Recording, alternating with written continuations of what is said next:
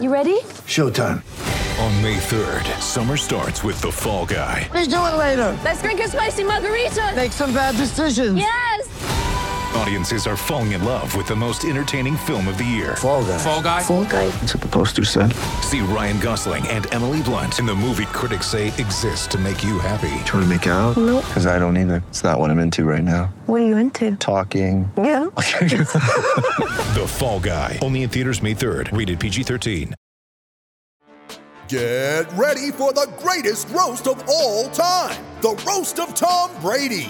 A Netflix live event happening May 5th. Hosted by Kevin Hart. The 7-time world champion gets his cleats held to the fire by famous friends and frenemies on an unforgettable night where everything is fair game. Tune in on May 5th at 5 p.m. Pacific time for the Roast of Tom Brady. Live only on Netflix. I'm Alex Rodriguez. And I'm Jason Kelly. From Bloomberg, this is The Deal. Each week, you'll hear us in conversation with business icons. This show will explore deal-making across sports, media, and entertainment. That is a harsh lesson in business. Sports is not as simple as bringing a bunch of big names together. I didn't want to do another stomp you out speech. It opened up so many more doors. The show is called The Deal. Listen to The Deal. Listen to The Deal on Spotify. All right, folks, welcome back to the latest Mountain West Wire basketball podcast, MWWire.com. That's our website. If you weren't familiar and you stumbled across us, Andy, somehow randomly, like, hey, let's download this weird podcast we found because of basketball and it's Mountain West, and you never heard of our website? Well, I'm Jeremy, that's Andy, and we're talking hoops and upsets. Oh, yeah. We'll get to it. What we typically do, if you listened to us before, again, Andy, I'm catering to the new listener here. We talk about our power rankings every week, which are getting less and less talk about San Jose State. And I guess they're mixing it too, but we'll see about that. But we go through those really quick, just because there's a ton of games. Games are weird, series and stuff. But the news we have, I brought to you before, which you were not prepared for, which is fine, because it just broke out. NCAA tournament protocols by traveling to the assignment of games. Am I correct? Every game's in Indianapolis area, correct? It's all in Indiana. I think some are in, West Lafayette, where Purdue is, and what was the other? They're close enough though. I think Bloomington, right, where Indiana. Hinkle Fieldhouse, I heard that's a place. Right? Yeah, Hinkle Fieldhouse, I know, and then the whatever the big one is, I think where the Pacers play. Oh yeah, that's changed a million times. Conseco? It used to be at least. Are they doing anything? Are they doing Luke? I don't know if they. I think they're also doing Lucas Oil Field with 2 courts. The football arena, football stadium. But what we're getting at here is that news broke earlier today, CBS obtained this, where basically it's a step-by-step guide of how to travel from your conference tournament to the NCAA tournament in Indiana. And I guess Indianapolis is their meeting point. So we're going to go through this really quick because some of it's interesting, some of it's fine. But I was talking to you before, and I'll just kind of pepper you, Andy, because you haven't read through all this because I saw it earlier. So one of the most interesting things in the beginning is that if you're within 350 miles, they're making a bus. Do you want to bus 6 hours after your games? Because that's about what it is, because those big charter buses don't go very fast, like compared to cars. And 350 miles, if you're the peak away, you're going, 60 miles an hour? That's 6 hours, right? Yeah, no, that's not fun at all. I mean, I take the Greyhound, back in the before times I would. Yeah. I'd take the Greyhound from Portland back to Corvallis sometimes, and I don't even want to be on the bus for that hour or, hour and a half or whatever it is. So, yeah, no, I do not want to be on that bus. Isn't there a ton of restrictions on what you can do on the bus as well? Yeah, part of it too is first off, this is to combat COVID-19 positive tests, which I get they want to do the straight shot where you stay in the arena if you're like Saturday, if you're the Sunday game, or I guess if you're knocked out. We'll get to that in a minute, but some restrictions is also flying. You cannot drink or eat while traveling via bus or plane. So, what if you are, what's the longest flight you think? Is the Pac-12 tournament in LA this year? No, it's always in Vegas, that's right. Vegas, Indies, I guess it's not a long flight from anywhere, but it's still got to be annoying, right? Especially if you played Sunday afternoon, like the Big Ten game or the American game, which is always like it's butting into the Selection Sunday. Like, right, you're not going to eat. I guess you wait and eat, go later that day. But like the travel thing, that's a weird restriction. They're also requiring goggles, face shields. Okay, they'll be provided and suggested as extra measures. Masks are obviously mandated. They want on the bus. So, like, do you think these guys like are wearing masks all the time on the plane with just their team? I mean, probably not. I don't know. I think everybody. I don't know. I think some people are probably very, very, very good about always having the mask on, always keeping never letting your guard down and keeping all the time. But I think it's just kind of natural to get comfortable where you are. I mean, like you said, it's going to be multiple hours. No, I know. The reason we're not bashing, but are following the protocol. Yeah. No, and I mean, yeah. Sorry, go ahead. No, I was saying my point being, like, I'm not saying it's bad to do or not, but you're already around these guys all the time, and so it's like, well, what's the point of play basketball around them? Right. And they probably do, like, just kind of like, hey, put it on, but like you're around them enough where it's not like you have like a little pod system where it's just you guys hanging out in your apartment or it's your roommates or whatever. It's still stuff that happens. We've seen it, but they're probably think, oh well, we're around these guys all the time.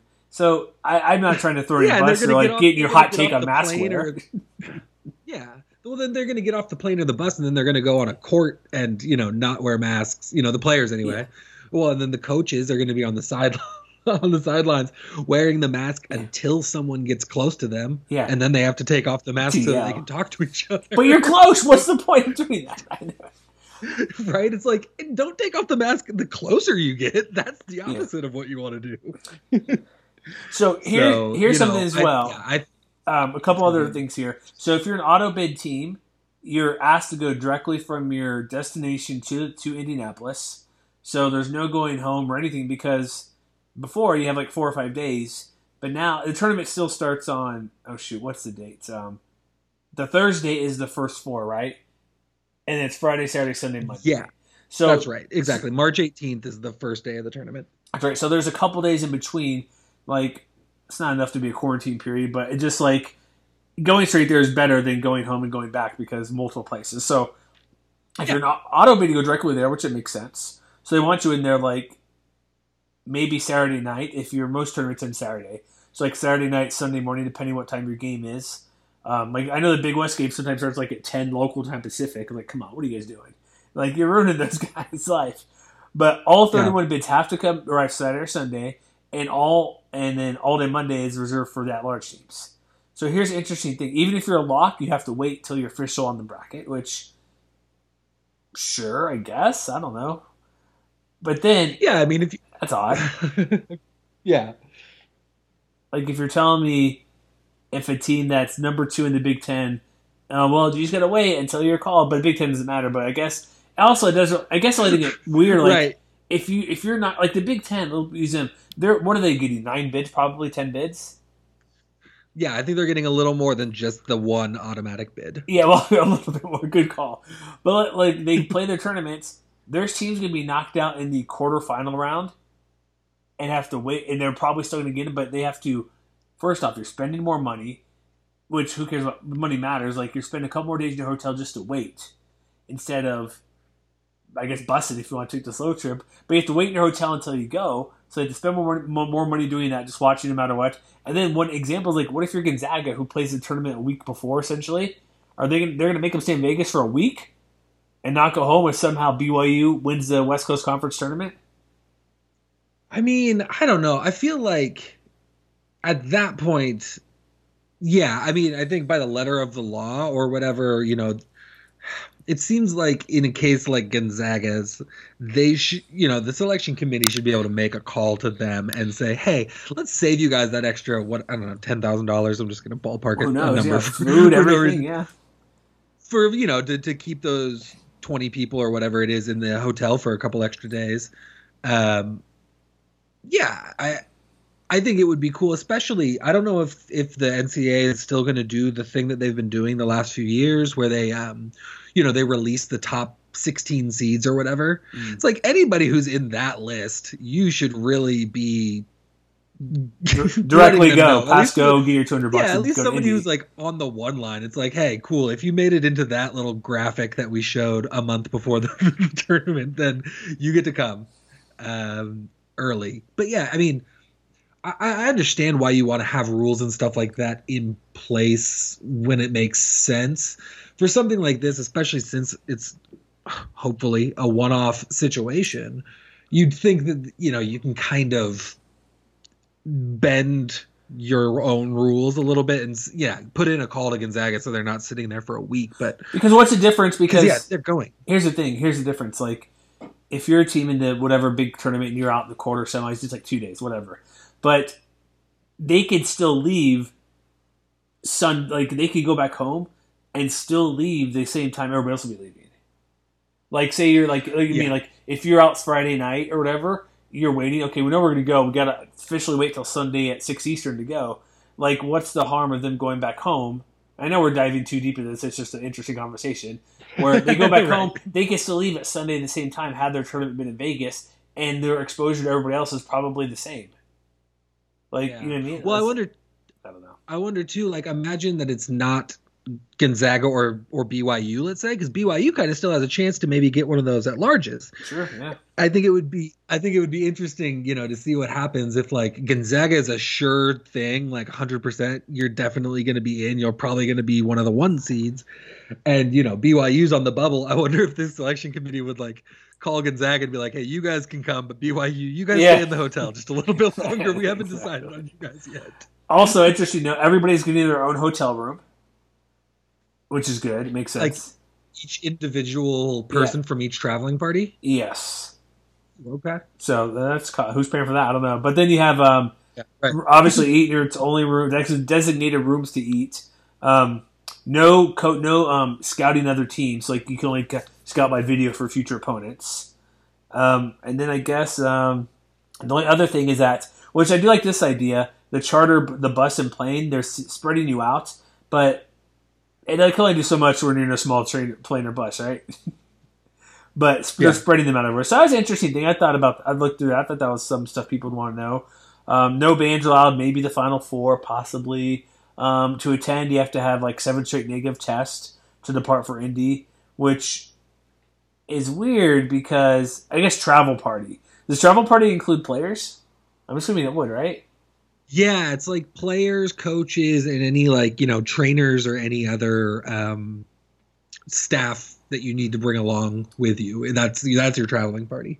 So yeah, I guess you need 7 straight negative tests to depart for Indy, which that could be interesting to see depending if I guess if you're out anyways 2 weeks anyway essentially. But that's that part. But then also another interesting thing we'll get to also CBS. 27% of coaches don't want the conference tournament. So including at least one of our Mountain West coaches. Yeah, Nico Medved. I'm pulling up his quote now, but he understands why it would happen, but he's like the risk isn't really worth it for some leagues, but some it is, because if, like you mentioned, the Big Ten's like who cares? Like how many extra teams are going to get in? Because I don't follow the Big Ten closely. You probably do more than me. But like how many teams are there? Any teams that are bubble teams really in the Big Ten? I guess even maybe 10 or 11, right?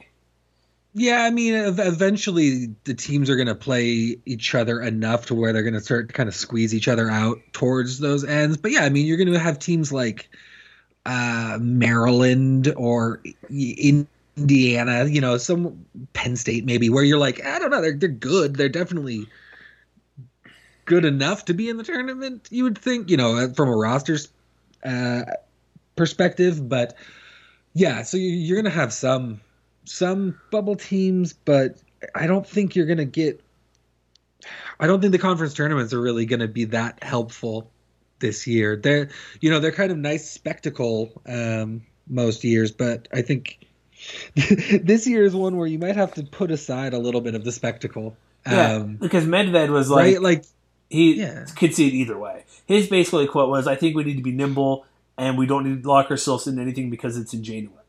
Right now, it's not even February yet. Which I'm going to guarantee there's going to be a number. You can quote me on it, bring it back. There'll be a number of leagues that say we're not doing it. Also, you know who doesn't want to do it? One bid leagues. Like the ASUN, the SWAC, the teams totally. Like, why? Risk but your you need champion. money if you're one of those leagues. But nobody's right? going to the games, right? Like, how many games are on TV? But are you really? locked into a media deal? That's I thought lame the same thing, right? Lame. I thought the same thing, and I was like, just cancel it. It doesn't make any sense. And I was talking to someone about it, and they said, well, that might get a little tricky with the media deals. They might have to put them on, even if the conference doesn't want to, because, of whatever deal they signed. And I was like, whatever lawyer forgot to put in the force majeure clause. No, I never want to hear force majeure again. I heard it last year. Like, no, stop it. It's back again. First the NBA, and now all right, this. Sorry, no, it's fine. No, you're a lawyer, so you I won't bring it up on the pod anymore.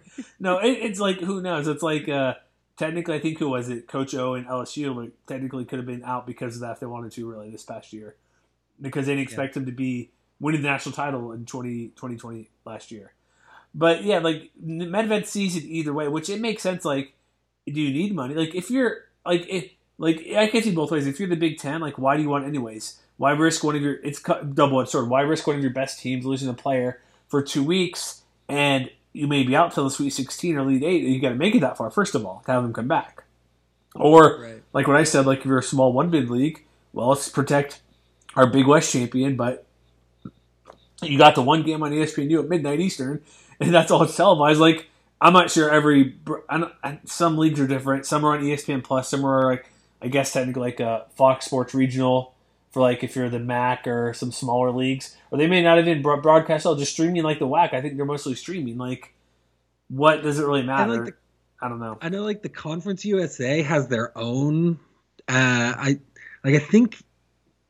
I thought it was sort of set up like Stadium, like Mountain West and West Coast Conference have, but like you go to watch a CUSA game and it's behind a paywall, like a separate Conference USA paywall. So I don't really ever watch Conference USA games, unfortunately.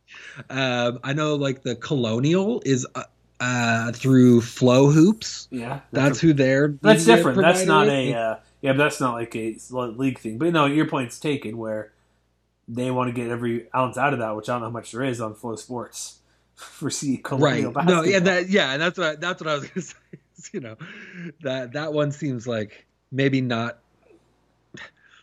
quite as big of a media.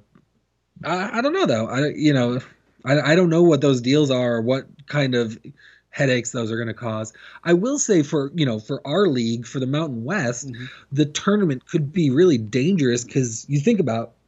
Well, we just saw last night. Well, yeah, exactly. We've got teams that are on a knife's edge. People are kind of throwing around 4-bid Mountain West. We even talked about it last week a little bit. Yeah, right. And it was a nice thought, but we realized this league is tough. And like we saw on Monday this week, UNLV beat Utah State. That's going to make it tough Colorado for Utah State to last get in that large bid. CSU split, and now they're 2-2 versus San Diego State and Utah State.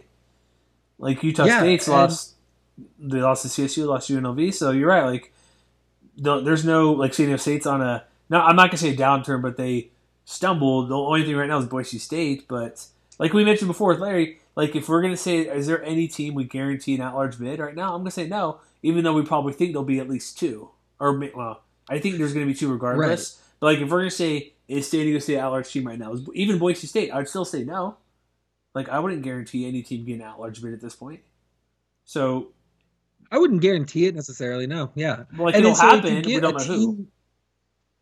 If you get a team that, like, runs through the Mountain West tournament, say, like, that wasn't supposed to, maybe like a UNLV, a Nevada, a Wyoming, and they win the thing and they beat some of those teams in doing it, you could end up with this, like really bad situation where all of a sudden the Mountain West is a 1-bid league with Nevada as its representative. Colorado State proving they can do it. CSU showing they can do it.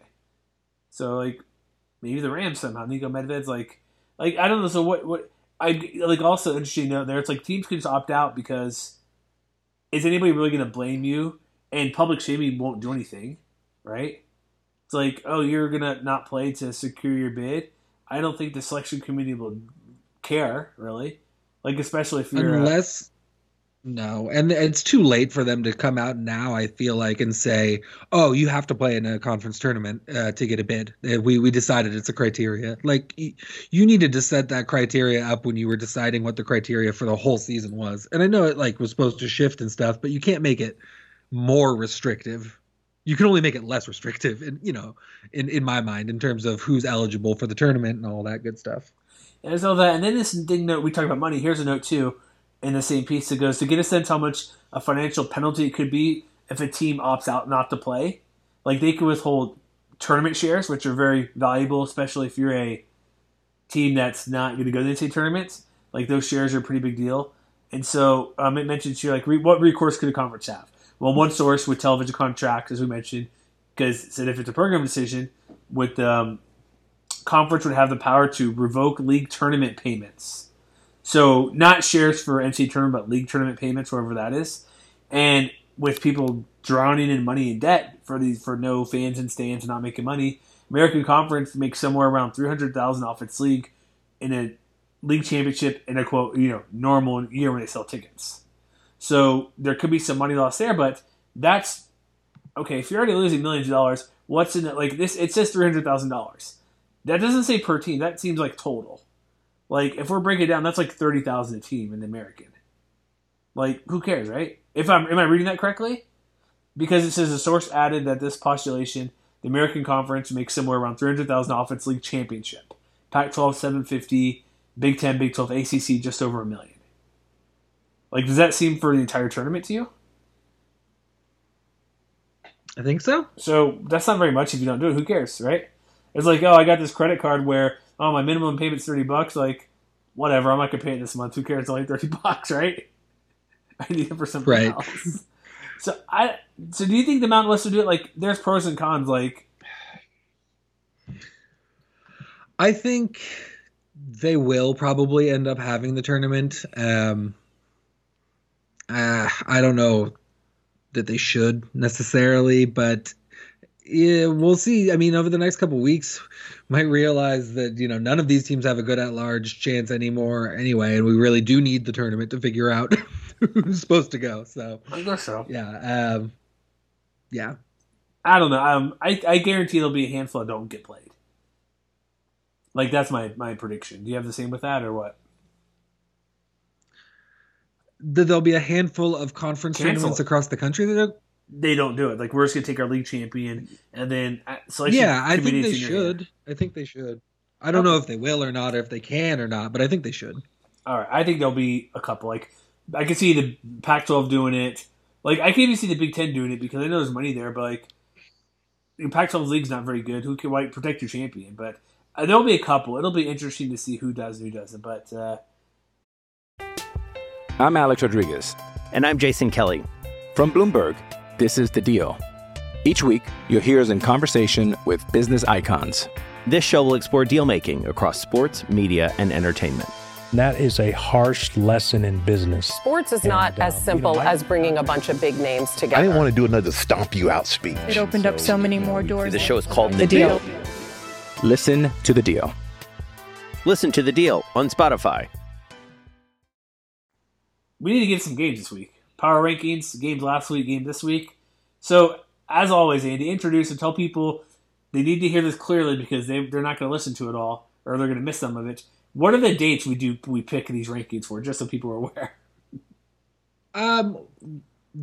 We do these rankings for Sunday through Saturday. So the cutoff for the games that should be considered is games played through Saturday.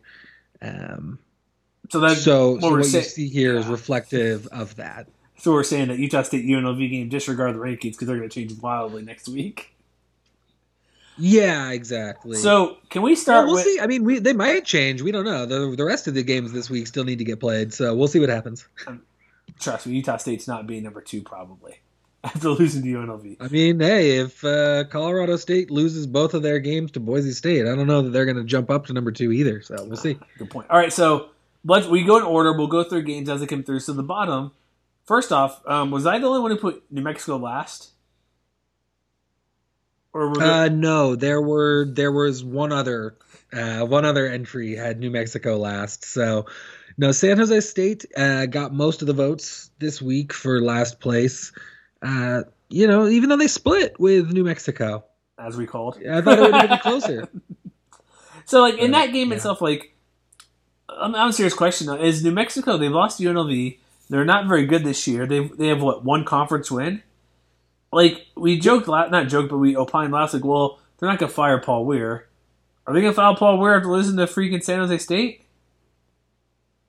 They're 1-9. And, I get extenuating circumstances, but... No, because people lose to San Jose State. Not all the time, obviously. It's not just that, but they're 1-9. They're not even competitive, remember? Like, they're not No, good. I know. I mean, yeah, I think that probably this season you're not going to see a change made.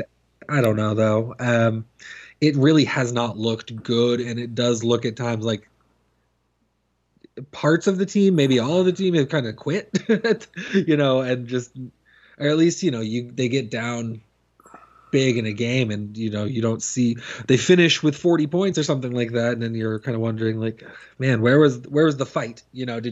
At what point did everyone just kind of say, whatever, we lost this one? That's part of it too. It's like, at this point, should they just pack it in? They would have 2 more losses had they played Boise State.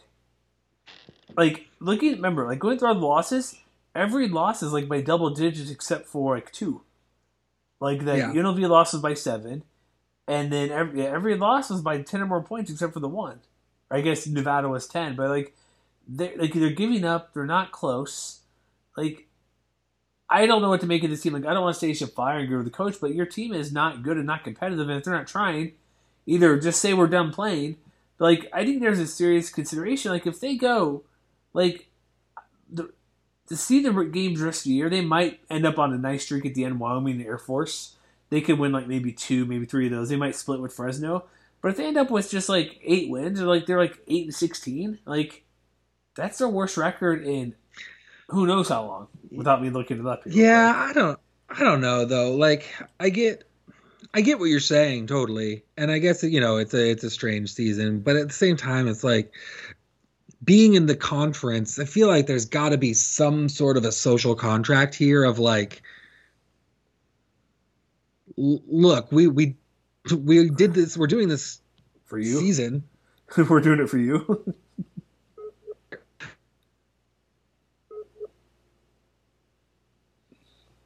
I don't know. Are you going to be able to finish the schedule out? Are you going to have this super weird uneven thing going on? What's your tournament going to look like? So I think that while I understand what you're saying, what is the benefit to still playing? It's you did also start the season, and if you're backing out now, in Texas and in Phoenix and at Grand Canyon University, then you should have said no. We're not going to play this season. But you know what I mean? It's money. Well, sure, it's money. Then don't quit your season. if you're that money hungry and you're that greedy, don't call it in now. You already made the decision. You already put everyone through all this crap. Finish it out. Do what you. Because you made the players go through all of this. You did. And then to say, oh, well, we suck, so we're just going to stop. It's well, the heck was the point? We knew you weren't going to be that good. Why did you put the team through all of that? And not just cancel your season from the get-go if this was always, on the table. Yeah. I get if something acute was to happen, if there's another big outbreak within the program or something and you want to shut down, fine. But if you're just shutting down because you're we looked around and we're not going to make the tournament this year. Never mind. Well, then that's some pretty bad. I wouldn't want to play with that team again. You know what I mean? That's not a team that I feel I can trust and rely. I don't know. Maybe I'm. No, you're right. No, you get a good point. Finish what you started. But my point is the coaching staff. It's what have they done? In the game versus San Jose State, they lost. They give up 50 in the second half.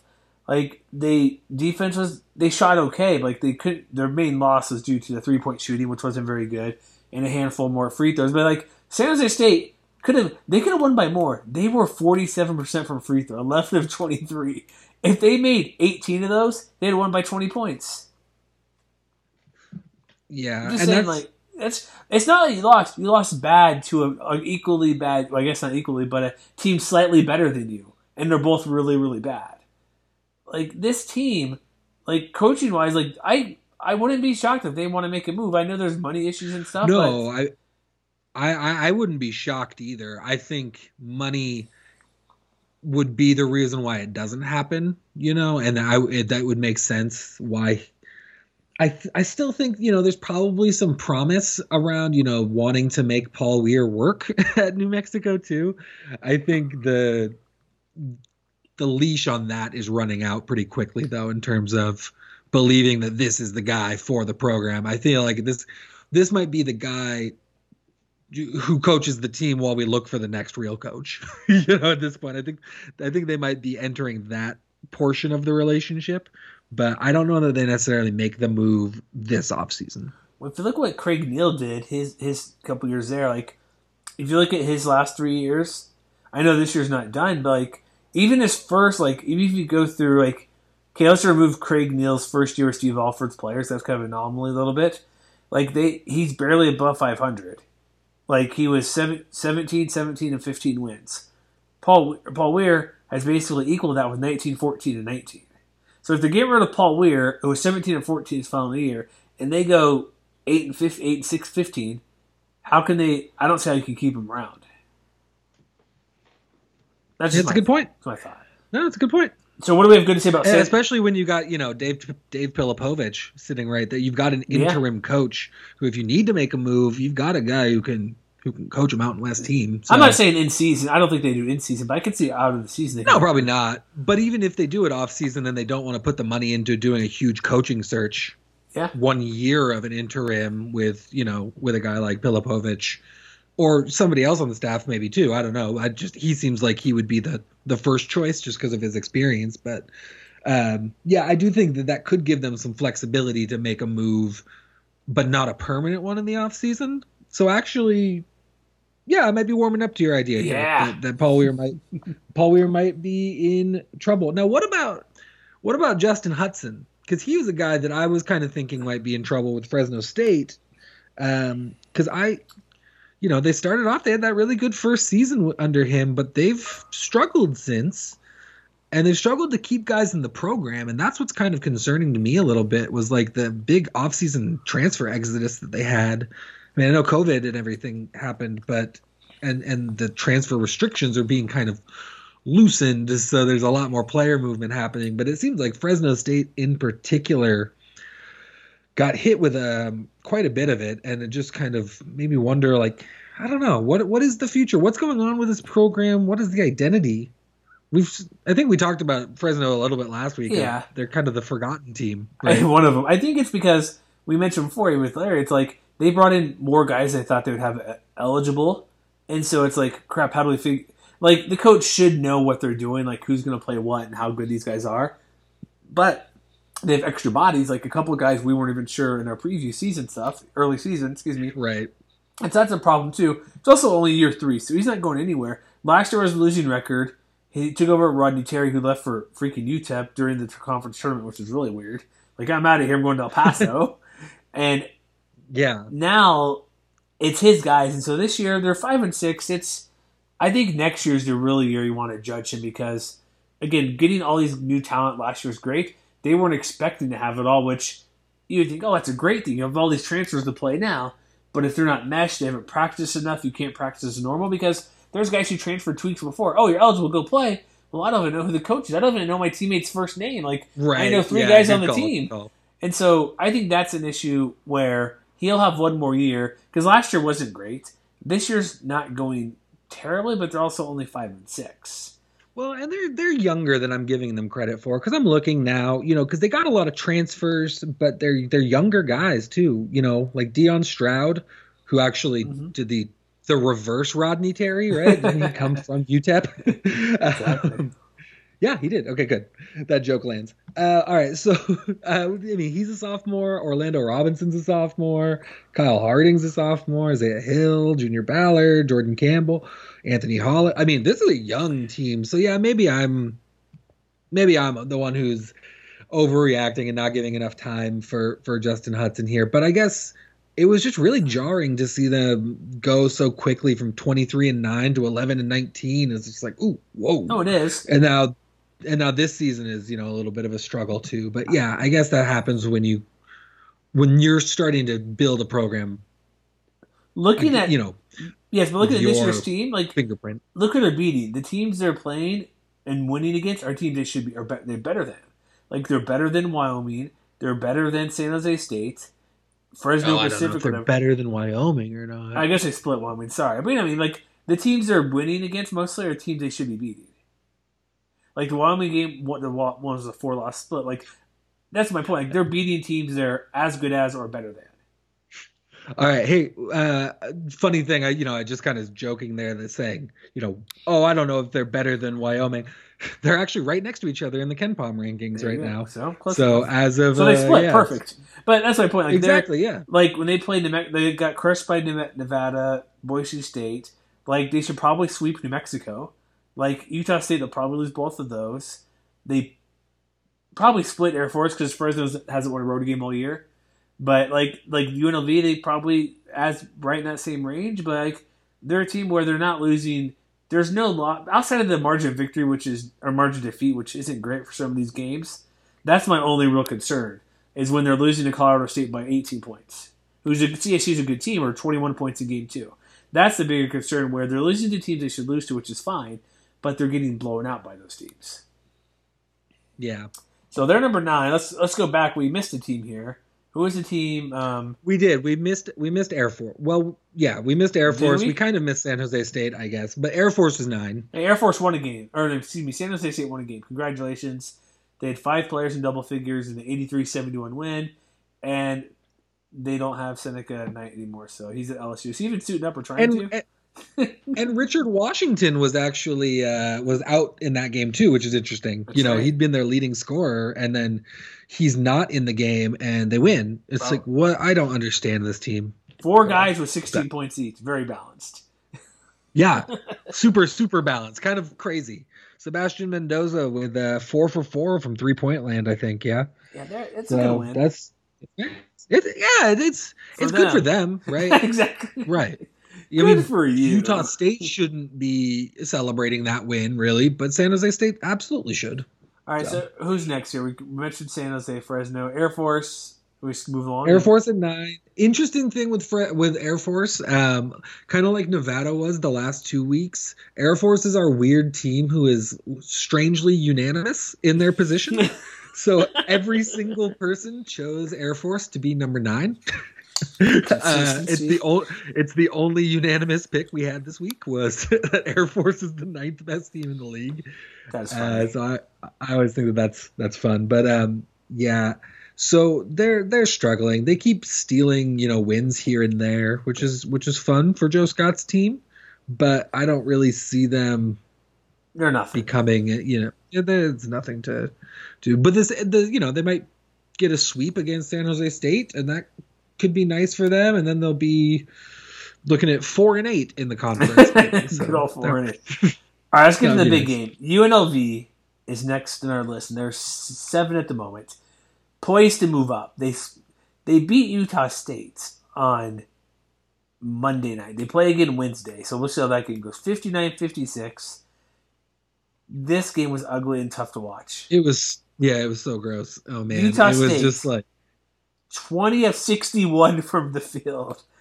Well, and the worst part is, you hear 59-56, and you're like, oh, well, at least it was ugly, but at least it was close. No. It wasn't that good of a game, though. Utah State really had to come back at the end to even make it that close. Yeah. And then UNLV almost gave it away with a bunch of sloppy, stupid plays. 35 total turnovers. It was ridiculously bad.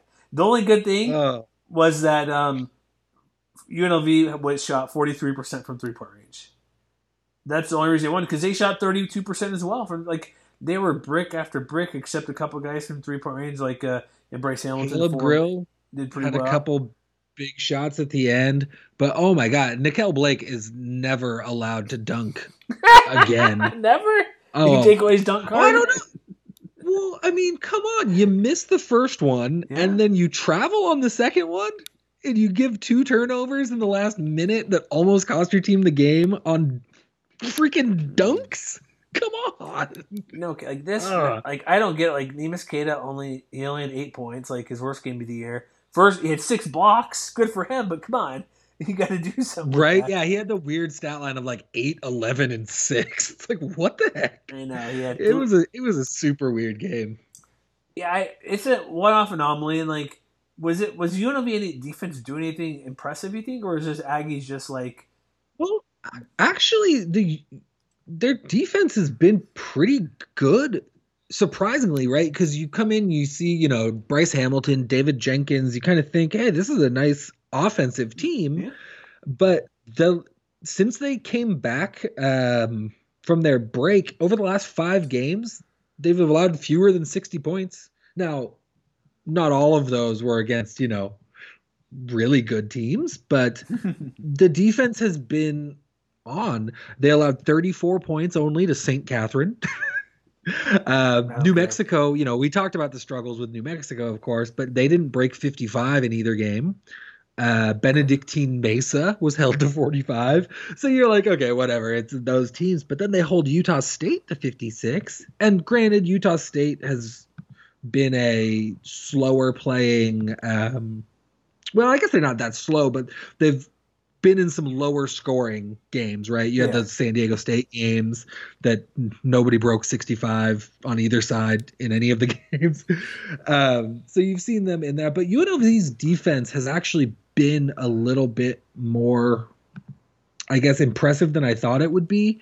I thought it was going to be a big problem, and it's been fine. The offense has been the bigger problem.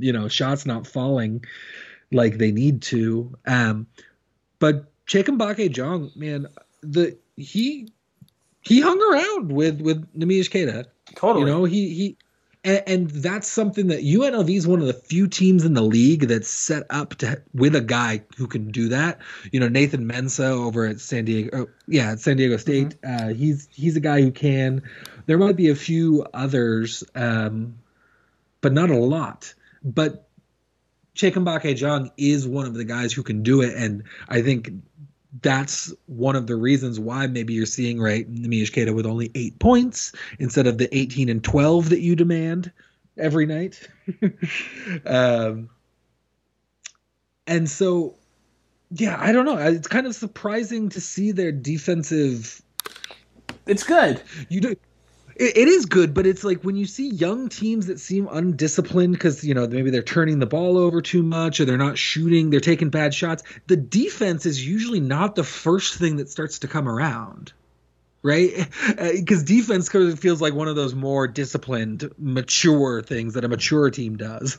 This team is like, man, you're still turning the ball over. You still can't, you're still taking some weird shots or some bad looks, things like that. Your offense isn't always moving well, but hey, you're playing good defense, so that's nice. It's kind of a weird anomaly, but I don't know. This UNLV team, you wanted me to write them off. I'm still, not complete. I'm not sold on them to where I was in the preseason. No, there's no reason. It's one game. Going to be like a 5th place team, but maybe, I don't know, maybe they could be a 5th place team. I don't think they're going to be any better than that. Here's the thing: had they won the game, like their 3-point shooting was good, but they also shot. They were also very terrible at also 20 and 61 from the field. Like think of this. They only made 7 2-point buckets. Yeah, somebody was showing, I'm looking at KenPom right now. They were 22% from 2-pointers and 43% from 3-pointers. 7 of 30. Or excuse me, 7 my mouth is right here. 7 of 31. Yeah, 7. Yeah, that's right. 7 and 31 from 2 inside the arc. It's like they were like it's wild. Like had they been 40%, they'd won by 10 points easily. Yeah, you've got a guy like Bryce Hamilton who ends up with 14 points, 8 assists, 5 rebounds, 5 steals. Also 0 for 8 from 2-pointers and 7 turnovers. I don't get it. And then also Jenkins Jr. only 4-13. It's like this was a weird game to watch. A lot of misses, but when UNLV line up for 3, I'm like, oh, it's probably going in. They're doing well all night. So the next game they play is I'm gonna check the BPI because the BPI changes on this because it's game 2. And was this game? Hold on, was this in Vegas? Right? Yeah, Okay. Thomas and Mack. Thomas and Mack. Sorry, I don't care about home games anymore, but you know what I mean? Like, it's like, it doesn't matter. Yeah, it's tough. It's not like, if you're not looking directly at the court, you might not know where they are. All right. You want to guess the BPI? Who's favored? I mean, I would imagine Utah State is favored still. What's the percentage? Like 93? No. It's a coin flip. 50.1. No. Yeah. Really? 50.1. That's nuts. For UNLV and Utah State? Aggies are favored by the slimmest of margins. Oh, my word. Vegas Okay, has them only a 6-point favorite as well. Trust us, folks. For our new listeners out there, this is a fun game we play where we try to predict ESPN's BPI predictions. Obviously, this is not pre-recorded, as you can tell from my reaction. And you never look at it. My like, reaction BPI. to my very bad guess. Yeah, man, I really got goosed on that one. Yeah, KenPom only has, they changed it to have Aggies by 5. That's it. Wow. Okay. I'm going 80. Like this -6. I'm taking Utah State all day if that's the case, man. If it's out there 6 points, give me the Aggies, right? Is there any reason you believe that not an upset could happen, but like this game's even close in game 2?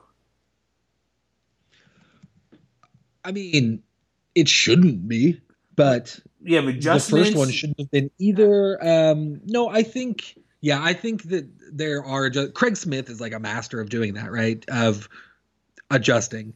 I am surprised they didn't do it in the game against UNLV. He can't make the baskets for him, Andy. He can't put it in the No, hoop. he can't. That's a problem. That's the one thing he cannot do. But yeah, I think you're going to see guys coming out crisp. I mean, you could see a guy like Brock Miller come out and hit, 5 first half threes and really just turn this thing on its head right from the get-go. That wouldn't surprise me at all. My own internal numbers looked like they've got Utah State by 10. I trust you. This one. I trust the DPI in this one. Well, it's coming along. It's a work in progress, so that's good. But yeah, I'm looking here, and just based on scoring efficiency, stuff like that. The prediction model that I've got here, which is. We're still figuring out how accurate it is, I suppose. But yeah, we got Utah State pretty well favored in this one. So I'm going to go with that. I'm going to believe it. My system, we're looking at 67. So not quite as coin flippy as BPI. 67% confidence in that pick. They should win. Like there's no reason from that. Like they should. Yeah, they should. But all right, let's move on to the next team here because we don't need to do a million things. We got Wyoming, the other forgotten team, who has now won 3 in a row. So are we back believing in Wyoming now at 10-5? I guess, yeah. We went from 3, then they went down all to to 9th place. Now they're back up at 6th place. And they got 2 good home wins against Nevada, who's a decent team. I think Wyoming and Nevada right there is kind of Wyoming, Nevada, UNLV is this nice middle tier of decent programs. Yeah, I don't think any of them are getting up into the top 4, any of those 3 teams I just named. And I don't think any of those 3 teams are going to fall further than this 5, 6, 7 probably not trio either. So I think you're going to see Nevada, Wyoming, and UNLV kind of switching places in the middle of the pack here. But I think you kind of got your top 4 set, your middle 3 set, and your bottom 4 set. Sorry, Fresno State. I'm putting you in the bottom 4. Seriously. All I got to say is Marcus Williams. He's that good. He is so good, man. He is great. He had 28 in the game, the second win. Like, he is probably going to get freshman of the year unless there's somebody I'm blatantly missing. Like, he could be first-team guy maybe. But, like, he hits his threes. He didn't do much of anything else, at least in this game. But, like, the way he could score, I know he's only getting, like, about, 15 a game. But, like, he has a chance occasionally. Like, the Nevada game was probably, I think, his highest scoring game. No, he had the 30 versus Denver. But, like, he's had 20-plus points, like, 4 or 5 times this year. He doesn't do a ton of anything else, unfortunately, at least yet, because he's a freshman, so he's like, I'm just going to score. Like, he shoots the ball well from decent three-point range, almost 50% from the field. Like, he's a guy where I could see, like, similar to CSU, if he goes off for 25 points, could knock off, like, if I'm going to look at their peak, I guess if Utah State losing, I could see them maybe beat Utah State, but just because they're a little bit different teams, like, they could beat CSU possibly. Like, They haven't played them yet, which I'm double checking as I say that they could maybe beat them. And I'm like, wait, they've played it. Well, I mean, so that's a rivalry too, you know. So you never count anything out in one of those. But like with the way he plays, like he's a guy who can keep them in a couple more games than you wouldn't think they would. And imagine like the future is good for like next year and a couple years going, assuming he sticks for a while. Like also Linder, their new head coach, they have a couple of these going. Like sweeping Nevada is a big deal. Like it is. San Diego State's an interesting series. I am not going to predict them to win either. But like me either. Aztecs has kind of stumbled a touch, so it's like maybe he goes off for 27 and it's an interesting game. But so it's like a team where you have the one good guy. If he has a huge game, maybe they'll knock off somebody they shouldn't. And these two Nevada games are two teams they shouldn't have beat because Boise they got beat by 20 twice. You know what I mean? They lost to Fresno by 20 points. Yeah. So it's like I'm not banking on this team. And what team wants to be your main guy's a freshman? He's not like a 5-star guy at Kentucky or Duke or something leading the way. Or Zion, you know what I mean, they still do have Hunter Maldonado around, who was like their do everything. Like they were relying on him for he was like a one-man team for the past 2 seasons, really. And now all of a sudden they bring in Marcus Williams too, and you see like, oh wow, you put a few competent guys together with a new head coach who seems to know what's going on, and hey, you got yourselves a middle of the pack team, which for the first season of a rebuild is great. No, it is. And so we'll see how they go. They're fine. They could be fighting for a bye possibly, maybe, because really I think they could win a game in the NCAA or in the Mountain West tournament too. Again, you know, just one maybe this time. Hopefully, not too many. Here's what I'm thinking for them though. They got San Diego State, CSU, Utah State. That's 6 games. They might win 2 of those at best, I'm thinking. So they'll probably go back to where we thought they were. They'll be sitting like at 10-10 possibly, or maybe 11 or 12. Oh, sorry, my math is wrong. 10-5. So like maybe they win 1 versus CSU, like maybe, but I can see them also being 10-11 by the time they play New Mexico. Like they might have 11 wins, 12 wins at most by that point. So hopefully we're surprised that they can pull off a win or 2, but they're going to be back probably. Like, if they keep losing, they'll be dropping a spot here or there. All right, next game is, we kind of mentioned Nevada. They lost twice. Let's just move on. They're 5th, okay? Is that good? Yeah, they're, like, very solidly 5th. Grant Sherfield's great. Desmond Crayburge is pretty good. Warren Washington's coming along. Good job, Nevada. Good luck in your next series against UNLV. I know you really want to win it. Yeah, end of the week. So that's next week. Well, yeah. So Sunday, Tuesdays. So for everybody listening, the UNLV Nevada games that are happening Sunday, Tuesday, will not be included in our next set of power rankings. So Nevada's not going to have. It's so great. Nevada's not going to have anything new. So they will almost surely stay at 5th place. Well, they could drop UNLV beating Utah State. Remember? They could. Yeah, they could. We'll see what. I know we have some UNLV haters on the staff, so it's just you, pretty much. What? Just kidding. I'm just kidding. You were giving them some grief for the start of the season, and you kept them pretty low for a while, but you didn't do it this week. So no, I had to, I kept them where they're at. Like they get the respect they deserve, and the effort they put on the court reflects on my voting. So. Ooh. Just saying. Okay. If you play well, you get ranked well. I heard every word of that sentence. I'm just saying, if you play well, you'll get ranked well. If you're not, you're not going to. All right, so next up on the list, we have is San Diego State. So this is where we get to the top 4. Which San Diego State number 4. Ooh. Well, how do you feel about that? I'm trying to remember why I put them on my poll. Maybe I should keep my poll up here too. Here's the part of the reason they got swept by Utah State, but then they also beat Air Force twice, and nobody cares about that. I guess the good thing, Matt Mitchell came back and he played healthy. We thought he'd be sitting out this series and the next, but he is actually out there and he played. He didn't start. I'm trying to see him. I'm looking at one of the box scores, but he's been bringing back in limited fashion. I tweeted out some highlight he did, which is pretty nice. He had a good game against in the second one. I think he had 10 points and 14 minutes, 6-7 rebounds. That's what I was looking at. So he's slowly coming back in. So that's good, but it's like. Honestly, did you move them up for beating Air Force? No, I doubt it, right? Well, I had them at 3rd last week, so I didn't move them up, but I didn't move them at all. They stayed at 3rd for me. I've had CSU at 4th the last couple weeks. So no, I did not move them up for the Air Force wins did not change my perception of San Diego State at all. Same. And I'm not sure that they really should have, other than we know Brian Dutcher hates playing there. Oh my gosh. But if nothing else, it showed me that they've stopped whatever bleeding was happening, maybe, and that the alarm bells don't need to be ringing. I think they're going to go through, and I think they're going to. It's Wyoming this week, yeah. So on Thursday and Saturday this week, I think they're going to win both of those games pretty handily.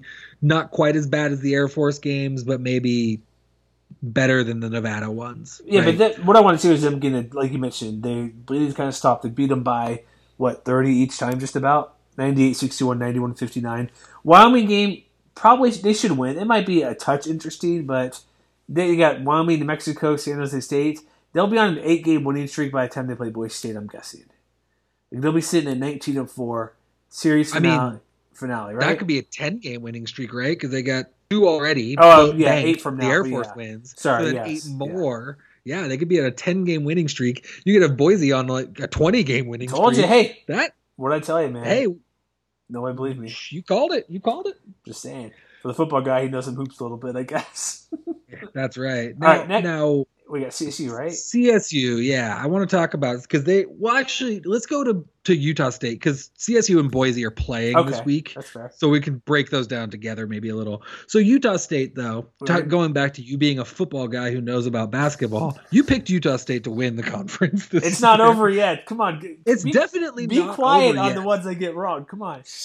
Well, no, but is this team, now that you've seen them, they were on a streak, they've lost. Do you still believe in them after this loss to UNLV? That's the reason I brought up your pick. No, I do. I'm trying to frame this, Jeremy. I hear you. No. Not just trying to poke you in the eye. It was their worst performance by far. Worse than the South Dakota State game?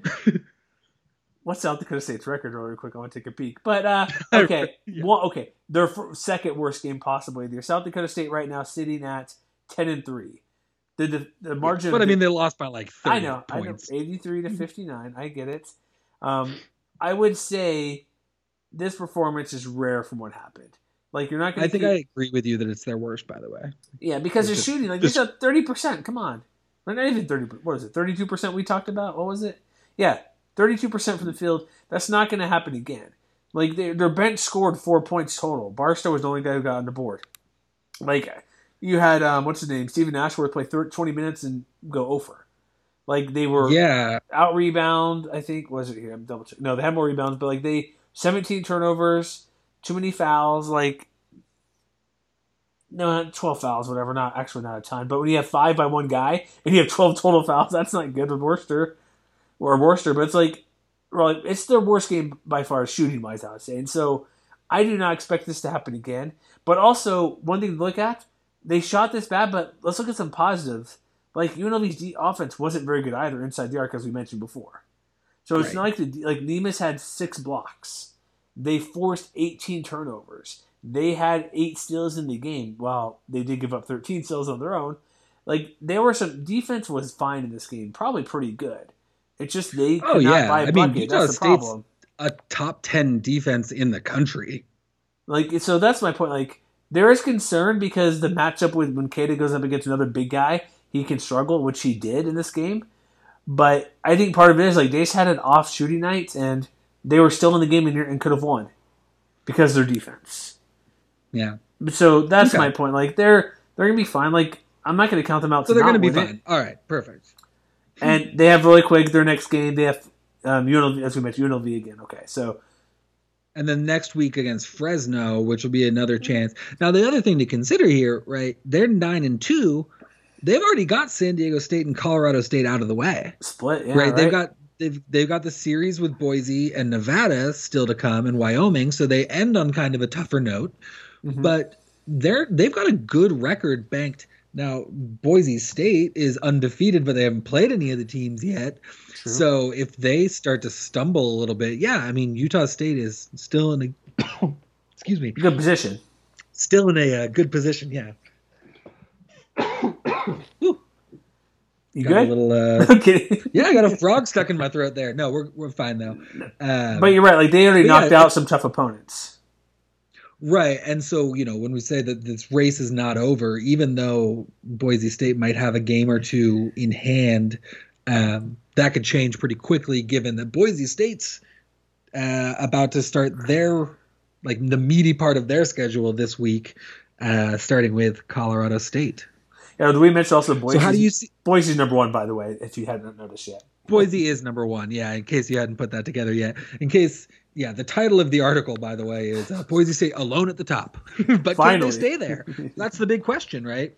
Now that they're finally here, they finally made it to the top. I don't know if you saw it in the polls, in the national polls this week. They're like right on the outside looking in. They're the number 26 team in the AP poll this week. Next week. Right? Next week they'll be in it if they win. Sweet. So are they going to win both these games this week? That's a tough question. Right, it's tough. It is. Because you're right. Because when you look at the overall record, like you mentioned, like the rest of their games outside of the UNLV series, I could see them losing at least one game in any of the series, including Nevada. Because Nevada's good enough to maybe steal a game. Maybe. But CSU's weird because they beat teams and lose by 20. Like they lost to San Diego State back and beat San Diego State. It is on the road. Right. The way the Rams have been playing, I think a split is most likely. All right, BPI really quick. Who's favored? Go. Boise. Yes. What percentage? 56. Oh, you're closer. 58%. Oh, hey, that's the best one I've done, I think, so far. They're only favored by 2 for Vegas, so... And KenPom, it looks like it's a 1-point spread. So, this one, it's going to be close. Yeah, I think a split does sound very pretty, possible. Very possible. And because Boise State also, they've won all of these games, but there's been a couple close calls in here. They had that game against San Jose State where they only won by a point. There was a game against Air Force where, like, they trailed at halftime or they were like barely ahead at halftime. I mean, most of the games they're running away with no problem. The BYU game was close. So, they've had some times where they've looked, let's say, vulnerable, I guess. I don't know. It's Boise State, so I don't want to say they're like a juggernaut. We're not talking about Gonzaga here, but they're beating a bunch of bad teams, and now they face an above average team. We'll see what they can do. Exactly. BYU is the best win by far on here. Those two blowouts against Wyoming on the road are nice as well. But so far, that's really all that's on this resume for Boise State. So yeah, this is going to be a huge time for them to at least grab one of these 2 wins.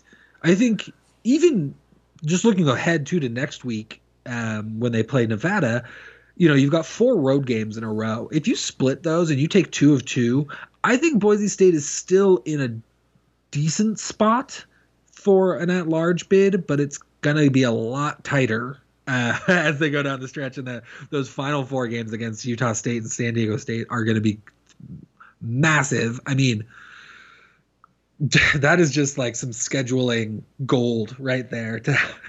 Oh, yeah, no kidding. Boise State finishing on this. It's crazy. Like, you see, we talked about this months ago that this is how the schedule could play out, is that, that Boise State could win out up until those Utah State, San Diego State series. Now we're seeing Colorado State, Nevada, UNLV. There's some life in those teams. Not enough. I'm not think. As well, but not enough to steal 1 or 2 wins. I don't think anyone's sweeping Boise State in these series, but I'm less confident that Boise State's going to be 20-1 when they, make it to San Diego. I guess that's what I'm saying. Yeah, you're probably right, but like, I still see them sweeping UNLV, likely sweeping Nevada, but out of the when you cumulative all the games, like those 6, like they're probably losing just one of those. And it's not coming against UNLV. And I think it's going to be the split. I think I'm with you that I think the split against Colorado State seems right. So, okay, so think about this then. I just want to know, let's get a little preview of what your vote would be like. So let's say San Diego State does what they need to do and they beat up on Wyoming 2 times. Boise and Colorado State split, and Utah State wins the second game of their series against UNLV and looks good. Looks like they're back in form. Who do you vote for? Who's your number one? Are you keeping Boise on top? Would you go Utah State? Would San Diego State jump up? Okay, hold on. So you mentioned, obviously, Utah State splits. Boise splits, right? Yeah, so Boise and Colorado State split, and then San Diego State and Utah State win their remaining games this week. How do you vote? The top four. Because it's tough for me. I'm not even sure. I'm thinking about it myself. If Boise splits, here's the thing: Utah State's not number one no matter what. Okay, all right. So that's interesting. The UNLV lost this week. That loss was too bad for me to move them up. Like I don't. Sure. I should recall where I put them. I don't recall where I voted. I'm pretty sure I put Boise, Utah State. I'm 95% sure. First off, how many people voted for Boise number one? Was it unanimous? It was not. There was one team. Let's see. Let me pull this up here. There was one first place vote for Colorado State, I believe. Josh, what are you doing? I don't know. Let me pull this up. There was one first place vote for Colorado State and one first place vote for Utah State, which might have been you. I mean, that sounds like you. What? No, that could have been Sam. That could have been Sam. Could have been possibly. I was trying to pull up my. I can pull up my rankings if I see her there because I know I voted first this past week. But I'm not. Well, I think the fact that we don't know who we voted. Well, I know who I voted for. I forget sometimes. I think it just tells you how close this top four is, though. That it's like, oh man, I could have put this team number one, or maybe that team number one, or maybe they were two, or it's like these four teams are jam packed in here, and it's like it's awesome. I think it's good for the league. Totally. I think that I see some people who are like, oh, the Mountain West is weak this year because the bottom is so weak. It's like, well, whatever. Mid-major leagues have weak bottoms, but having four competent teams at the top and like three decent teams, I could see Nevada, Wyoming, or UNLV all ending up in an NIT if they wanted to. If it's around. Well, I think it is. I think the last we've heard, the NIT is still on. Okay. But no one cares about it. No one's really like,